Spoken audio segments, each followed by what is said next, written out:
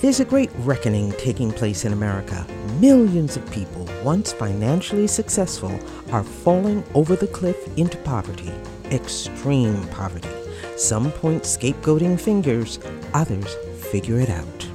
I would describe myself as someone who has had career choice privilege.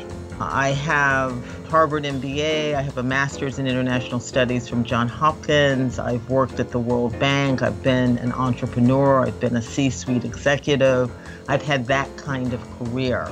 That post-2009 began to slow down. That momentum that I was accustomed to slowed down. Coming up on the next Janice Adams Show, Faking Normal, a gut check of a book by our guest, Elizabeth White. Trying to make it real compared to what? First, the news. In 2008, with the economic crash, millions of Americans who once thought themselves financially secure quickly plummeted over the cliff into poverty, extreme poverty. Now, Elizabeth White, one among the far too many, tells the story in Faking Normal, a book about her life and that of others who find themselves in the same predicament. She's telling uncomfortable truths and administering healing prescriptions for societal change. To begin, what is faking normal? Faking normal is when you are pretending to the world that you are doing better than you're actually doing. And you're going to some lengths to hide the financial struggle that you're facing from friends and even family. So where did you come from when you found yourself having to fake normal? I would describe myself as someone who has had career choice privilege and certainly periods of significant income. I have Harvard MBA, I have a master's in international studies from Johns Hopkins, I've worked at the World Bank, I've been an entrepreneur, I've been a C-suite executive, I've had that kind of career. That post-2009 began to slow down. That momentum that I was accustomed to slowed down. And I was not the only one in my circle. There were a number of professional women who had been doing well until they weren't. And those among them who were closest to me, we started to see that in other circumstances we were pretending. In a restaurant, we might only order hors d'oeuvres and feign that we were not hungry, or we would say that we had eaten before, because we were in a setting where sometimes to get the next job, you need to be able to socialize. You need to be, if you go to a networking event and they want to stop afterwards for a bite to eat, that's just kind of part of traditionally how we had found work. And you would see that you just couldn't hang like that. You were accustomed to living a certain way. You were, in the past, always on somebody's short list if you were between an assignment. And now you are on nobody's short list. Your phone wasn't ringing anymore. And you would get a job, get a consulting assignment, and you'd be so in the hole that even though it may even have been a good one, you're digging out from the 6 months that you didn't have something before. So this sort of, I call it, you eat what you kill. It's feast or famine in this what we call sharing economy, and it just got harder and harder to put together. And as you look out onto the horizon, I'm 63. This started to happen to me in my mid 50s. And with what they now call the longevity bonus, we're going to live till, we're in our 80s. And when I'm talking to friends of mine, we're concerned that this is a very long time to try to put the pieces together. Now, as you speak about this. I mean, I'm hearing a couple of things. One is that it really does seem to be more of an upper middle class phenomenon. I'm hearing that. But at the same point, I would ask, does it also apply, maybe not on the same level, but to other people who have been faking normal because maybe they were the paycheck to paycheck just getting by and now they can't even do that? I think what has happened is that for the first time, many people who in the past could not see a sequence of events where they would ever hit rock bottom now can see it. And I mean beyond just big things like job loss or medical diagnosis. There are now a number of people in the country who, if there is a major car repair, if there is the heat pump goes out or the water heater goes out, they are now standing at the abyss. And this is, so when you see a statistic, one that Neil Gabler in the Atlantic piece about a year ago, when he talked about 47% of Americans can't put together $400 for an emergency. He's not just talking about people who have modest incomes. He himself is in the gig economy, feast or famine, and it is, he may even have the asset of a house. I have a house. It is the cash flow that becomes, the major constraint. And you're trying to hold on to your house because you know you've got 25 years to live, and that's the asset that you think, at least will contribute to helping you to support yourself. There are so many interesting moving pieces almost to this. The first thing is your awareness. What is the pivotal moment, the defining incident that tells you you have now crossed over to this side, that moment of awareness? What was it for you? For me, it was when I began to have real trouble putting the money together for my mortgage. That had not been a problem in the past. And looking out, it's sort of, you have a slow dawning that hundreds of job applications later, that there is a good chance you are not going to get a 9-to-5 job again. And if you do get one, it's going to be significantly less than what you're used to making. And so people, you sort of built a lifestyle that, and we all do it, wherever you are on the spectrum, that, accommodates your income. I had savings. I'm not someone who did not have savings. I had significant savings.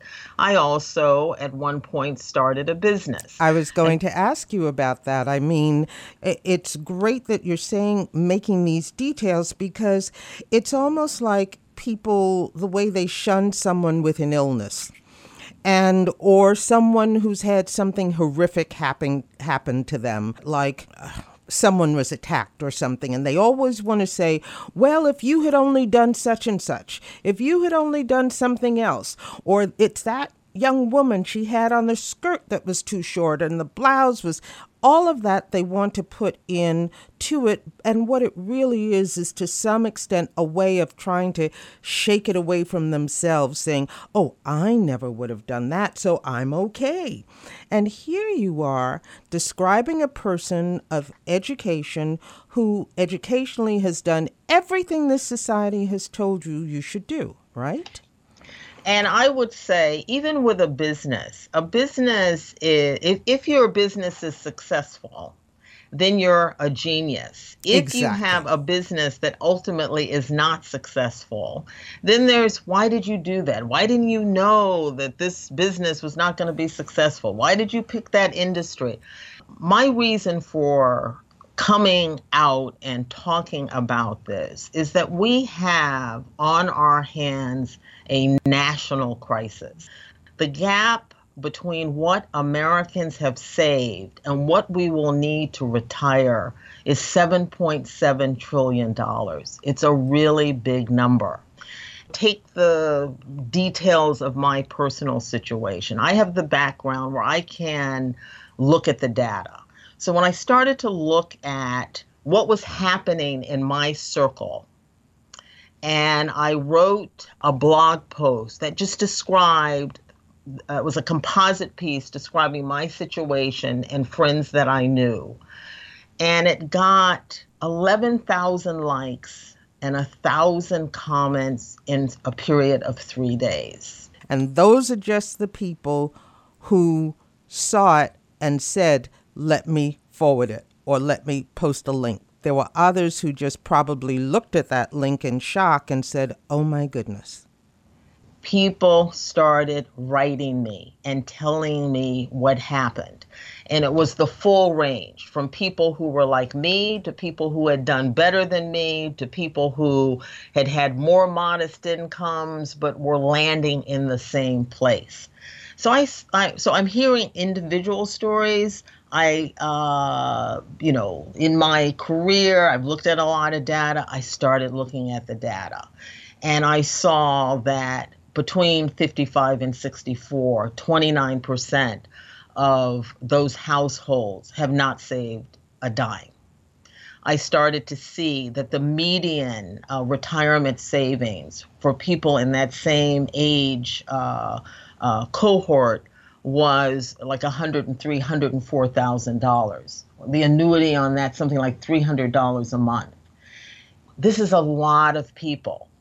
And it's not being talked about in a way that I think its urgency requires. I think we're very soon, it's happening already, are going to see some older adults in some very, very dire situations. And I say to people, even if this is not happening to you, my best friend, for example, not happening to her. She's doing very well, but she has a sister who's 55 who lost her job and lost her house and is now living with her in her basement and with her niece. So the reason that I'm talking about it, and I wanted to tell personal things about my story and put this in the public as something we should be discussing, is because it is being discussed privately, but the shame and people being in the shadows means that the kind of comprehensive thinking, the creative thinking, the sort of out of the building thinking that a problem of this magnitude requires is not happening.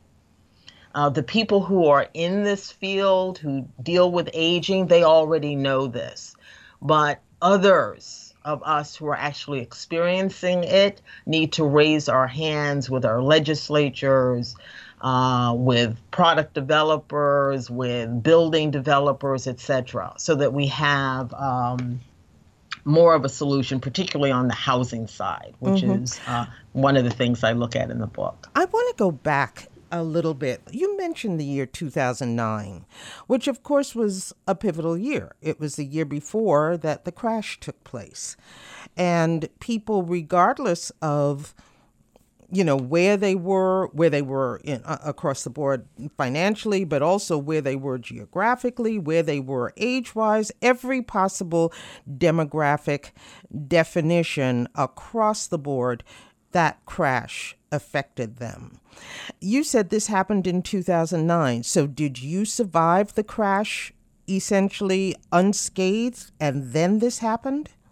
So what happened was, at that point, I was not doing my business anymore, and I would get contracts, and I was good at them, and had two main ones, and then I would periodically do other things.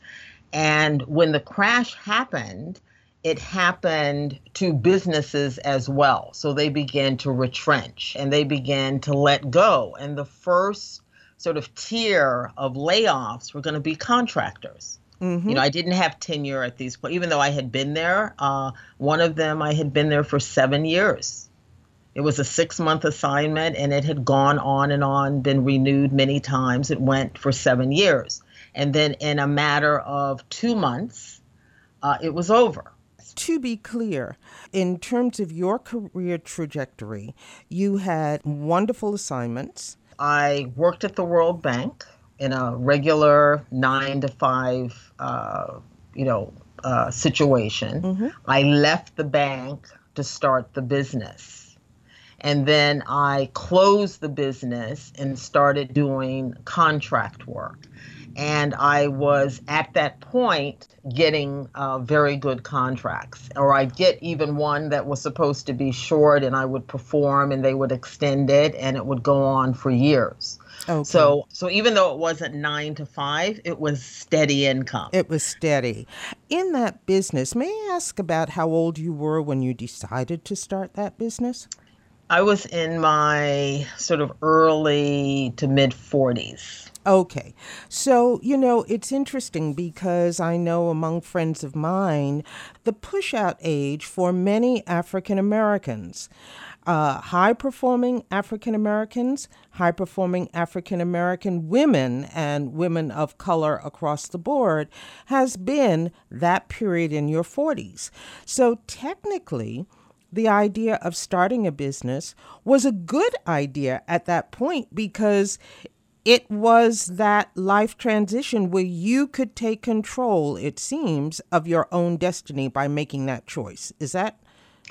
That's exactly where I stood with it. I was passionate about it. I had been affirmed by many people that this was a really good idea. I had a network. And no one starts a business thinking that it's not going to be ultimately successful. And it went on for a number of years. I was the national small retailer for the National Retail Trade Association, which is the largest retail trade association in the country. This was quite an honor to get that. I had stores in Macy's at Herald Square. I had stores at John Wanamaker. So it went well until it didn't. I was dealing with a lot of artisan producers who could not do the kind of volume that I needed to scale. Issues, as many entrepreneurs have, trying to raise, enough money, raised money for sure, but not enough to kind of take it to the next level. Learned a lot about myself in terms of retail. Retail has to kind of be in your blood. I realized that it was not as much in mine as, I had initially thought. Mm-hmm. And so pivoted out of that, still, because I was working with a lot of African artisan producers, loved that part of it. And in fact, one of my consulting assignments was to help them on the Africa side to sell to Macy's and Target. So instead of me being the retailer trying to bring in these goods and sell them myself, I started working with an organization that helped them to produce goods in Africa and then sell to the U.S. So and that was what I really liked. So not only were you creating as an entrepreneur working on a business for yourself, but you were also creating value and wealth for others. You were sharing that wealth. And definitely.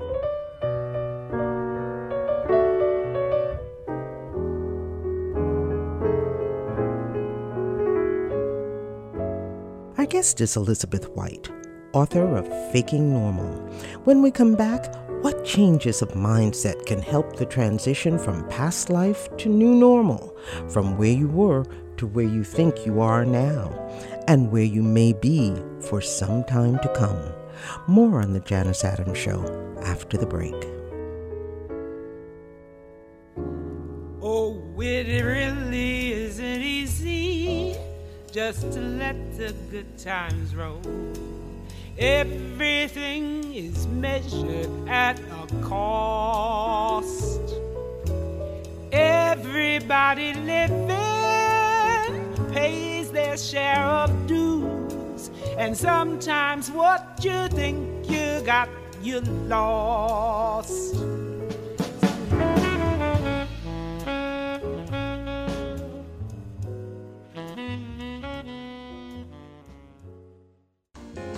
We're back with our guest, Elizabeth White, and she is the author of the new book, Faking Normal. Elizabeth, as we are taping this, on my phone has just come a message that the world has just lost the actress, Mary Tyler Moore.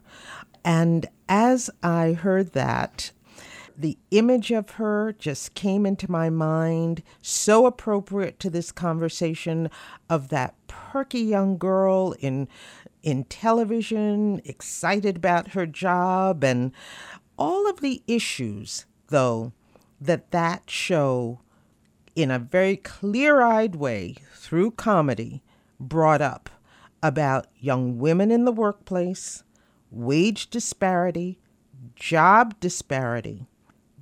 And did she ever think that maybe one day she, too, would be faking normal? What comes to mind for you, Elizabeth? I think one thing that comes to mind, her tremendous contribution. I must say that. The second thing that comes to mind is that I don't think we boomers really thought we were going to get old. Not really.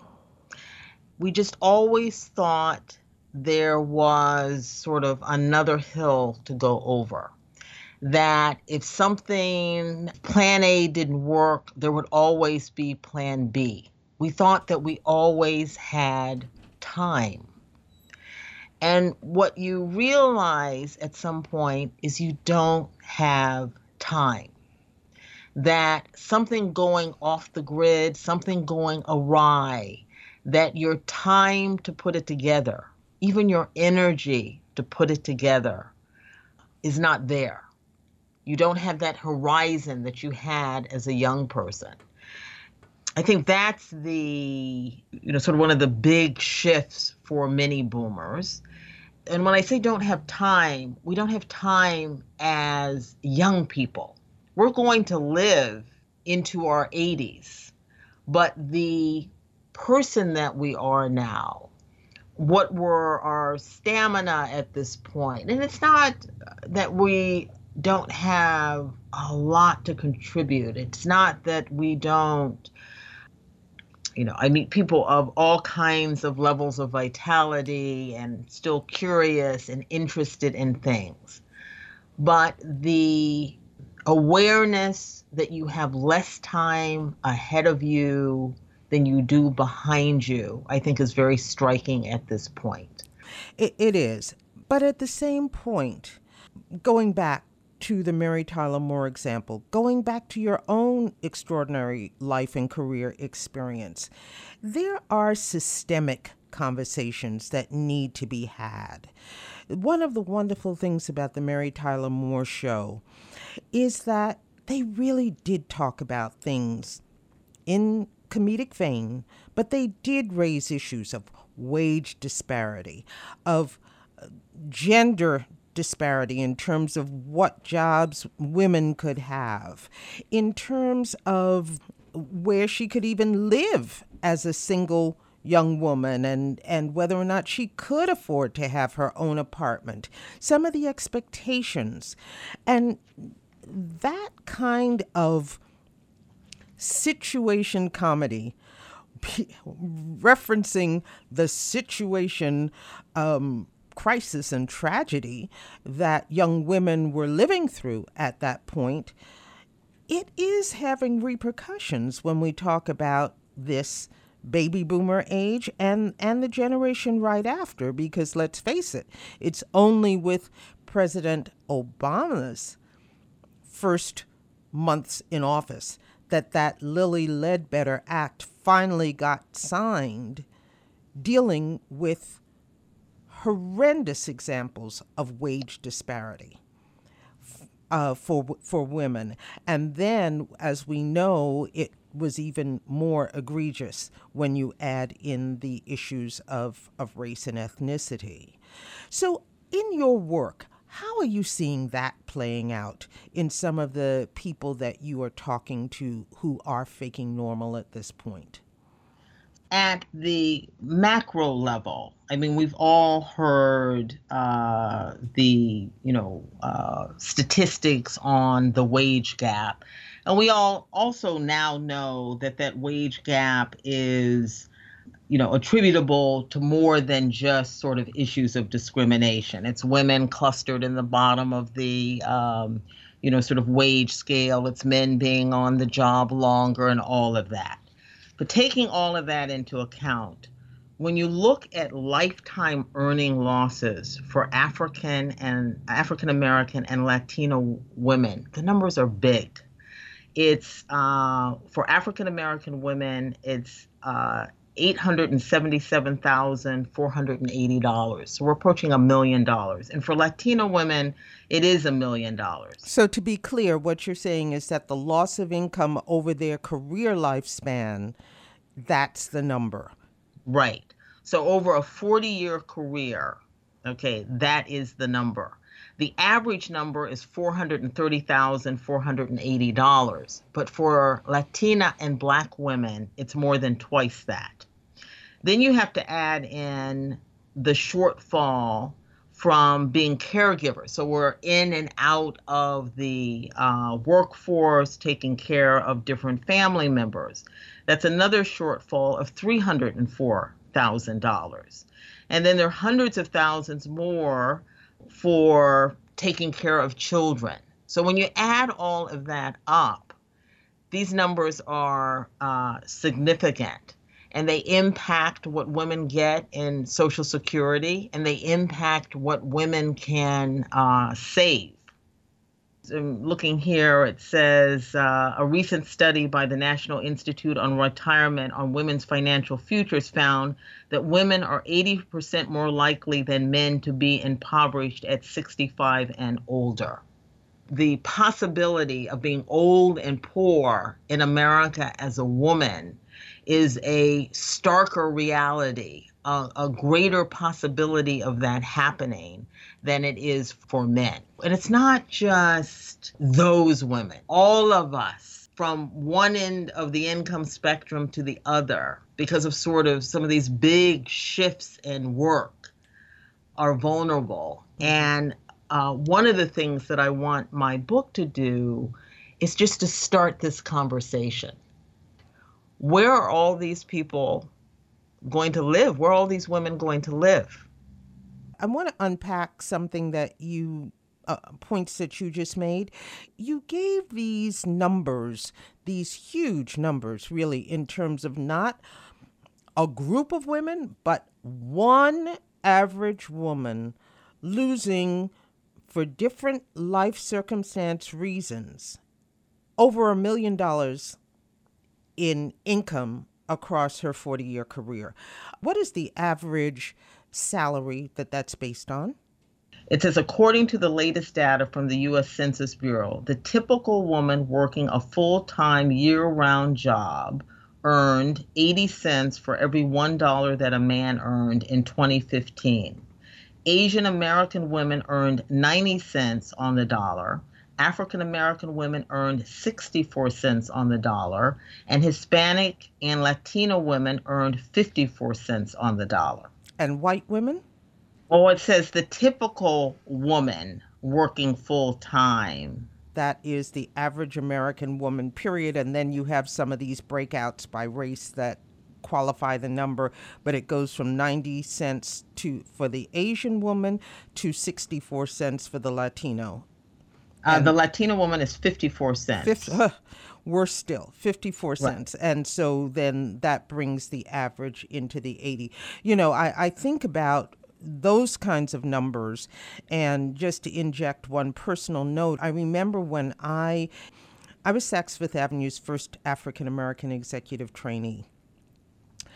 that was a plum job, retail job, and Saks Fifth Avenue, Macy's, Bloomingdale's were the three stores that had these major executive trainee positions, which would then quickly escalate you up the ladder in terms of the retail industry.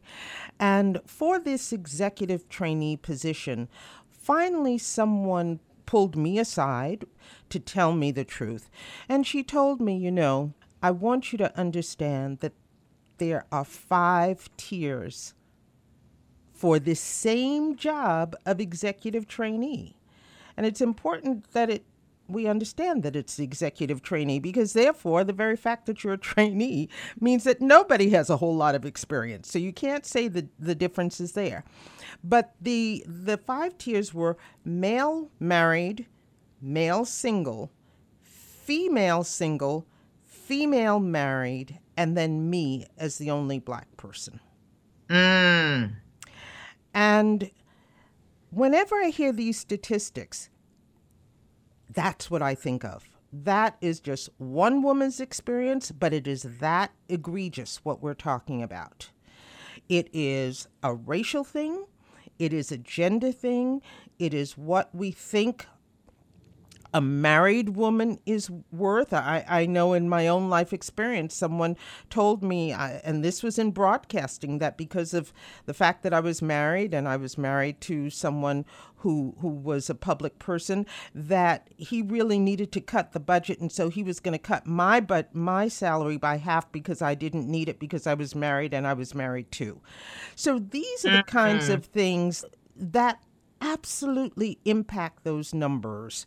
And I don't mean to tell your story for you, but we have to all step up and say when your story is our collective story, because it is. And even if we haven't gotten there yet, and we're sitting back and saying, I did this, I'll be fine here, I did that. We just don't know. And for me, that is one of the biggest takeaways of your book. In fact, even Paul Solomon on the PBS NewsHour, who interviewed you, which is how I first came in contact with your work, he ended the segment by saying that he was Paul Solomon, correspondent, grateful to be working for the PBS NewsHour. Yes, I heard him say that. Yes, he did. Yes, he did. So he made that point that the earth is round.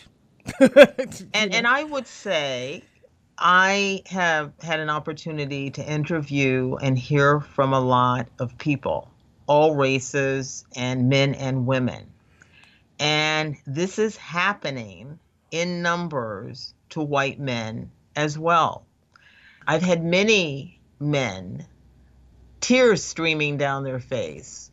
Either they say that to me when they're writing me, or I see it with them standing in front of me. And all of the sort of hurt and confusion around, I did what I was supposed to do, and I have landed here.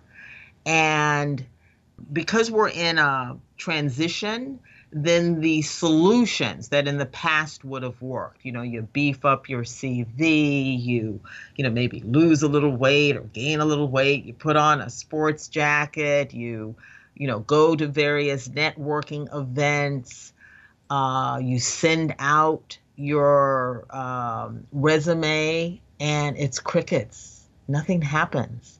I had a woman tell me, she says, I can do the technology. I have kept up. I sail through the online, application process.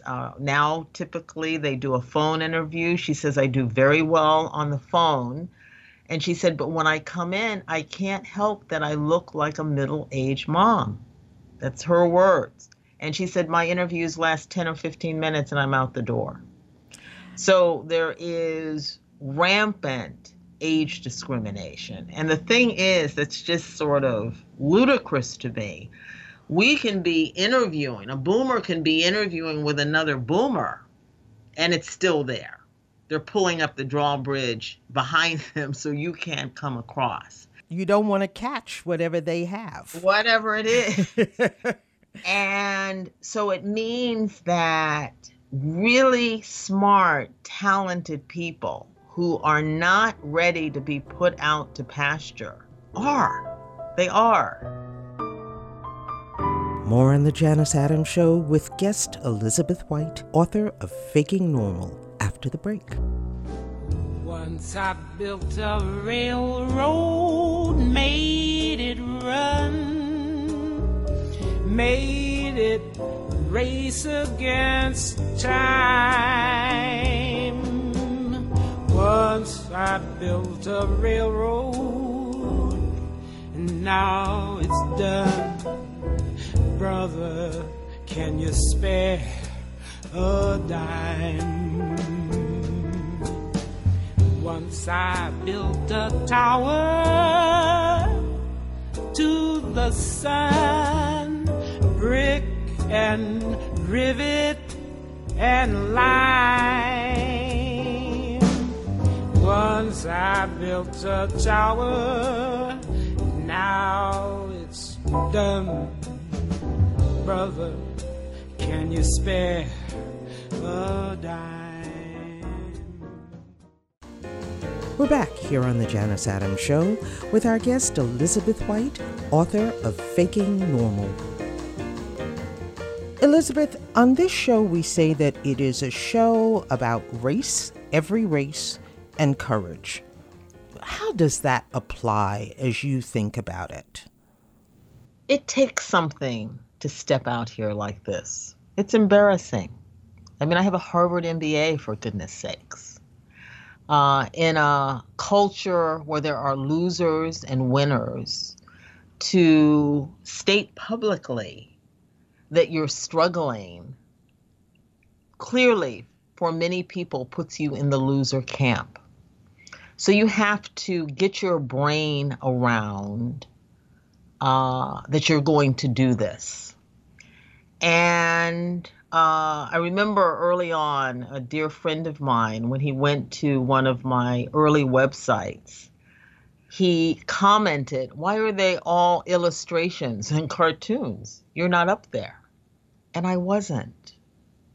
I didn't want to be seen. I didn't want to be known.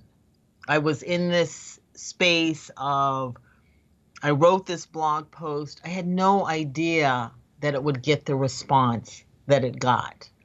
I wasn't really prepared for that. That was unexpected. So in my own circle, there were people who didn't know. I've had close friends say to me, "I did not know you were in this situation." I tell a story in the book of, I call it smalling up, because what I'm really inviting people to consider is, can you have a richly textured life on a more modest income? At this point, at this age and stage, we know that life is more than just sort of, acquisition of things. But how does that actually going to work? So a friend of mine, approaching 50, was getting married for the first time, and I wanted to go to her wedding, which was a destination wedding in Savannah. Didn't have the money. Went to another Faking Normal friend who has a jalopy, a car. We weren't even sure it would make it from DC to Savannah, but she had someone look at it and they assured us that it could. And we didn't stay in the destination hotel. We stayed, I told people, it was above a Motel 6, but it was below a Holiday Inn. It was a hotel in the morning. Breakfast was free. And I met dear friends of mine in the historic district in Savannah, but I didn't have $50 brunches. I had a $4 cup of coffee, and we, sort of parked in a cafe. It was still magical. And I went to the wedding. I have clothes from when I was making money. I could shop in my closet. It was fine. And that whole weekend cost me $200. And I estimate, had I flown down, stayed in the destination hotel, kind of rolled the way I was used to rolling, $1,000 easy, maybe more. But what was important to me was being there for my friend. It was still fantastic. It was still magical seeing. It was a good friend of mine who was in town from Ghana also at that wedding. And I call that smalling up. It's really looking at your life and getting clear on what matters now, these things that bring you joy. What has gotten me through this has been a group of friends that I'm calling the Resilience Circle. And these are people I could tell the truth to. People have asked me about Elijah. You saw him in the PBS piece. And Elijah is in the world in a very different way with never wears a shirt, barefoot. What I get from Elijah is I never have to fake normal with Elijah. Elijah doesn't care whether I'm working or not working. He's not going to ask me where I went to school. There are no kind of size you up questions from Elijah. It's really just one human being to the other. Now Elijah is in the world. Sometimes he goes a little bit off the grid. And I said to him early on, Elijah, do I have to agree with you for us to be friends? He said, of course not.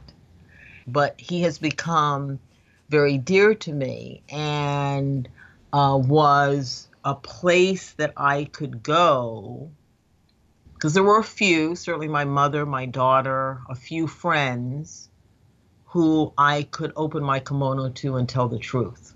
Who was the first person you told who was not a member of your immediate family? I would say my best friend. I have two very close friends. One is I've known a long time, told her. And then another woman, the best friend I told is actually not in this situation. She's pension, 401k, gonna be fine. The other woman, we walked this together. We borrowed the same $300, I know, a dozen times. We used to play this game called Top This. I'd say, girl, my phone's about to be disconnected. And she'd say, my water's going to be turned off. And she would win. And that sounds morbid, but it was just a place where you could tell the truth. Because in the middle of all this, I'm still working different places. I'm still showing up at meetings. I'm still, on the circuit. And on that circuit, there is a way that is acceptable. It's what's expected of you. Slowly, we started pulling back from that. I'd make something at home. Another friend of mine makes something. We get a $7 bottle of wine from Trader Joe's, and we'd go to somebody's house. And it, depends on what you're into.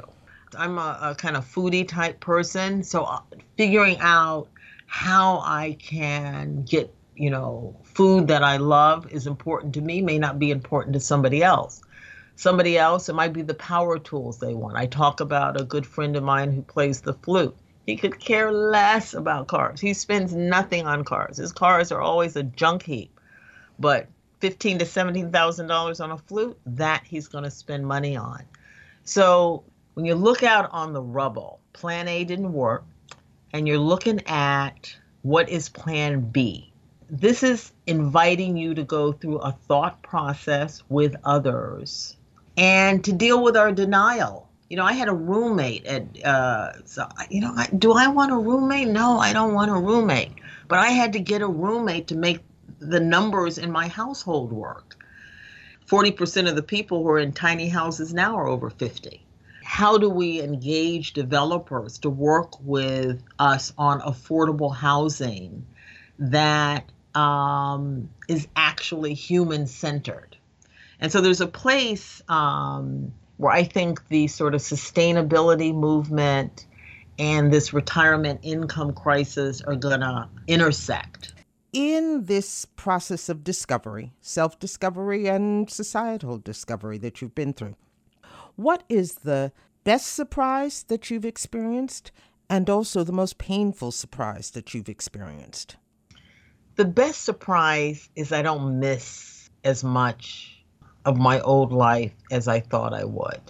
I just don't. And your most painful surprise? Painful would be someone I went to that I needed help from, that we have been through death of a parent, medical diagnosis, all kind of relationship issues, job loss, and I got a blank stare. And behind that blank stare was? I'm not going to help you.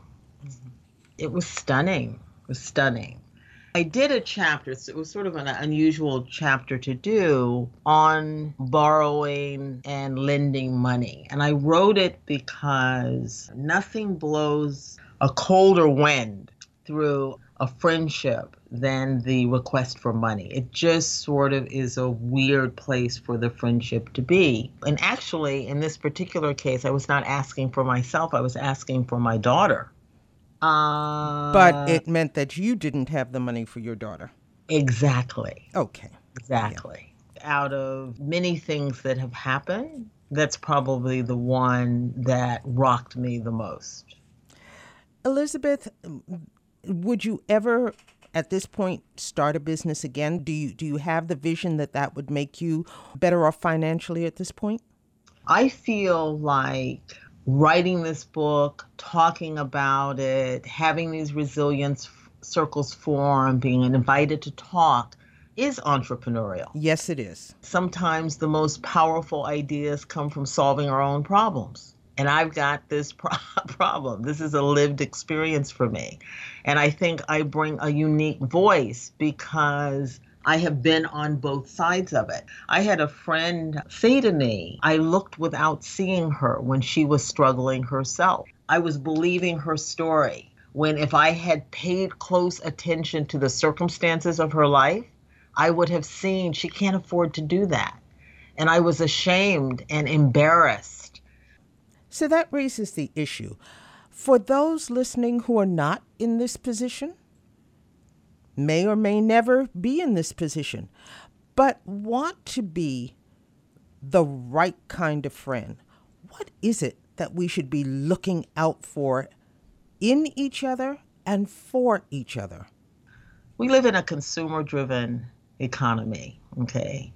When you start to have tens of millions of people only able to afford the bare necessities, you have 100 Macy's stores start closing.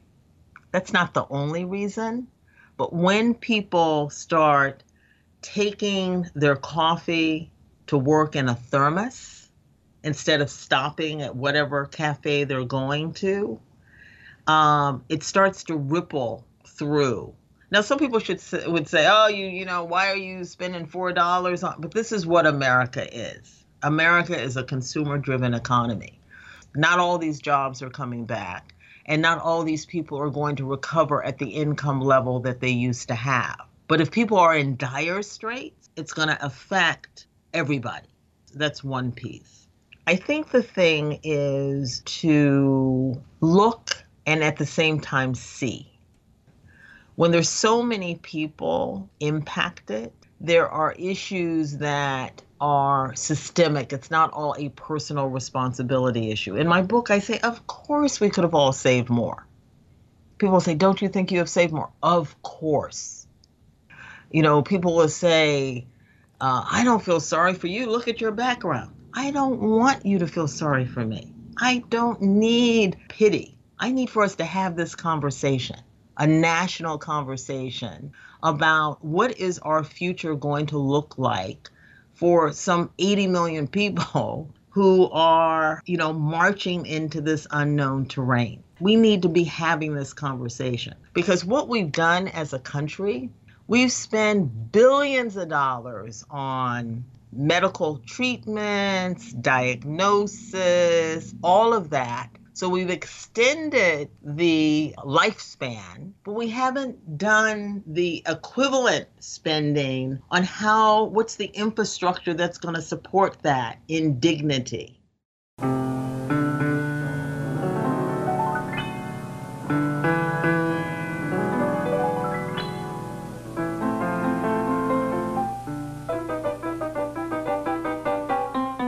Today on The Janice Adams Show, we've been speaking with Elizabeth White, author of the book Faking Normal. For more on today's show and to hear Elizabeth read from her book, visit my website, janiceadams.com. That's JANUS Adams.com. We leave you today on an inspirational note, a knockout performance by two comeback kids, blues singer Alberta Hunter and composer-pianist Eubie Blake. A star that helped make those roaring 20s roar, Alberta Hunter faded into obscurity and made a stellar comeback to international acclaim decades later at the age of 82. In 1921, Eubie Blake became the first African-American composer to open a musical on Broadway, The Great, excludingly, White Way. In 1946, Blake decided to go to college, NYU, and graduated 2.5 years later at age 66. Then, in 1978, at age 95, Eubie Blake returned to Broadway with a hit musical aptly named Eubie. Here's to Elizabeth White and Faking Normal, Keeping Up Hope, and the comeback kids of every age. From the studios of WJFF Radio Catskill, I'm Janice Adams. Thanks to our guests and to you for joining us today. Your face beams in all my dreams. In spite of all I do,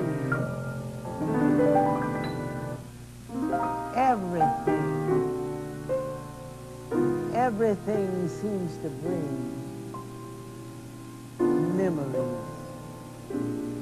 memories of you. Oh.